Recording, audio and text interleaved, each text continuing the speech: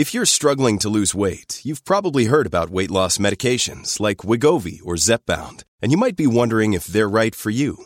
Meet PlushCare, a leading telehealth provider with doctors who are there for you day and night to partner with you in your weight loss journey. If you qualify, they can safely prescribe you medication from the comfort of your own home. To get started, visit plushcare.com/weightloss. That's plushcare.com/weightloss. plushcare.com/weightloss. This episode is brought to you by La Quinta by Wyndham. Your work can take you all over the place, like Texas. You've never been, but it's going to be great because you're staying at La Quinta by Wyndham. Their free Bright Side breakfast will give you energy for the day ahead. And after, you can unwind using their free high-speed Wi-Fi. Tonight, La Quinta. Tomorrow, you shine. Book your stay today at LQ.com. Welcome back. Let's talk about gas, a zoo, and coronavirus. I'm Mike Morgan, and we're down in Alabama.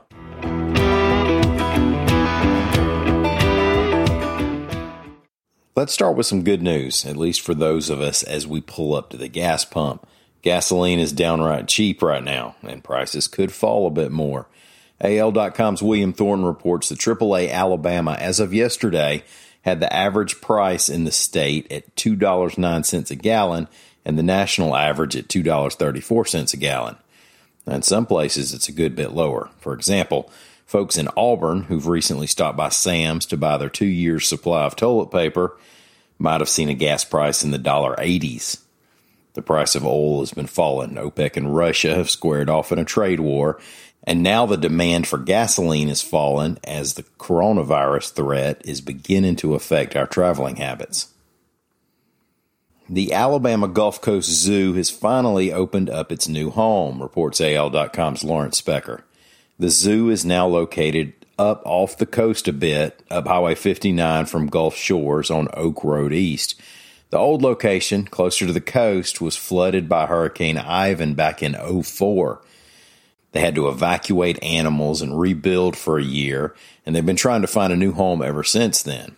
They held a ribbon-cutting ceremony on Wednesday, and Zoo Director Patty Hall said, "We have been planning this and working so hard for this for over 15 years, and it's finally happened." They say they have nearly 500 animals there, 118 species, including 22 species that are critically endangered, vulnerable, or near threatened. They're open 9 to 4 daily, $19.95 for most adults, less for those 55 and over or 12 and under or military personnel. I almost don't want to say anything about the coronavirus COVID-19 because the news is changing so quickly. Over the past 24 hours or so, we've had the president announce travel restrictions. The NBA announced it is suspending its games indefinitely. The NCAA and SEC announced that they would play their tournaments without crowds. Tom Hanks announced he and his wife Rita Wilson have tested positive. Mississippi announced that it's reporting its first possible case. Samford University announced it will be online only starting Monday, and numerous governments, schools, and companies announced travel restrictions and bans. And oh yeah, it's been pointed out that another way to make sure you wash your hands for 20 seconds at a time is to sing the chorus of Sweet Home Alabama twice. At least it beats the heck out of Happy Birthday. Although, if you want to really clean, you'll hum the guitar solo at the end of Freebird.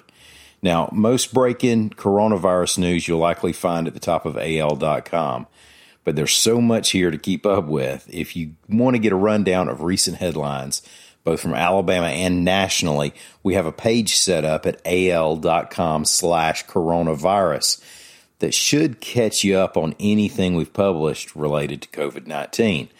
If you're like me, sometimes you hear about something or read a headline and then later on want to go back and look at the story. Well, AL.com/coronavirus is a pretty good spot to find that story that you heard about earlier in the day. Well, thank y'all for listening. May God bless you with health. And if we get sick, we'll just get better and try not to spread it around in the meantime. We'll be back tomorrow. Until then, stop by and see us on the World Wide Web at AL.com.